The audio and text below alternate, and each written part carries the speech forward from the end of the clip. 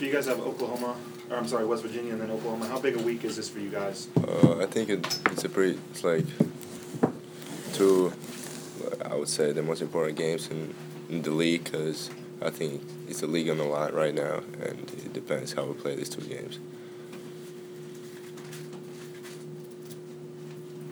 Hey, Svi, what do you remember about that game in West Virginia, and how can you guys attack them a little bit differently, be more successful?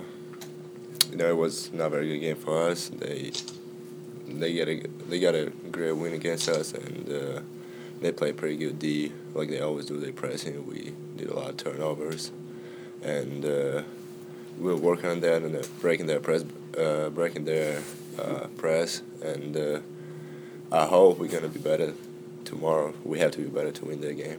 What kind of things do you do in practice to try to work against it, since it's such a unique thing? We're just trying to simulate what they're gonna do in defense, like if they're gonna press us or if they're gonna play the double team. If you go off the ball screen, they're gonna trap you and stuff like that. Does he have 6 or 7 defenders against you guys? Do you do that in practice? Yeah, he always trying to put them more defenders, so it's gonna get harder for us.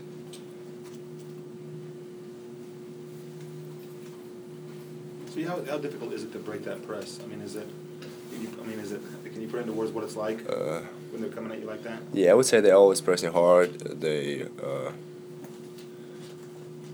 put a lot of pressure on the ball. They always put in that big guy on the player who throwing the ball out of bounds, and it's kind of hard because he has a long length, and it's kind of hard to throw it out, and they always denying the ball very hard. So it's pretty. I think they had a pretty good press, and it's very hard to break. With all these minutes you've been getting, how confident are you these days? I'm getting better, and it's pretty good to get these minutes. And I'm just trying to get better and trying to help my teammates win.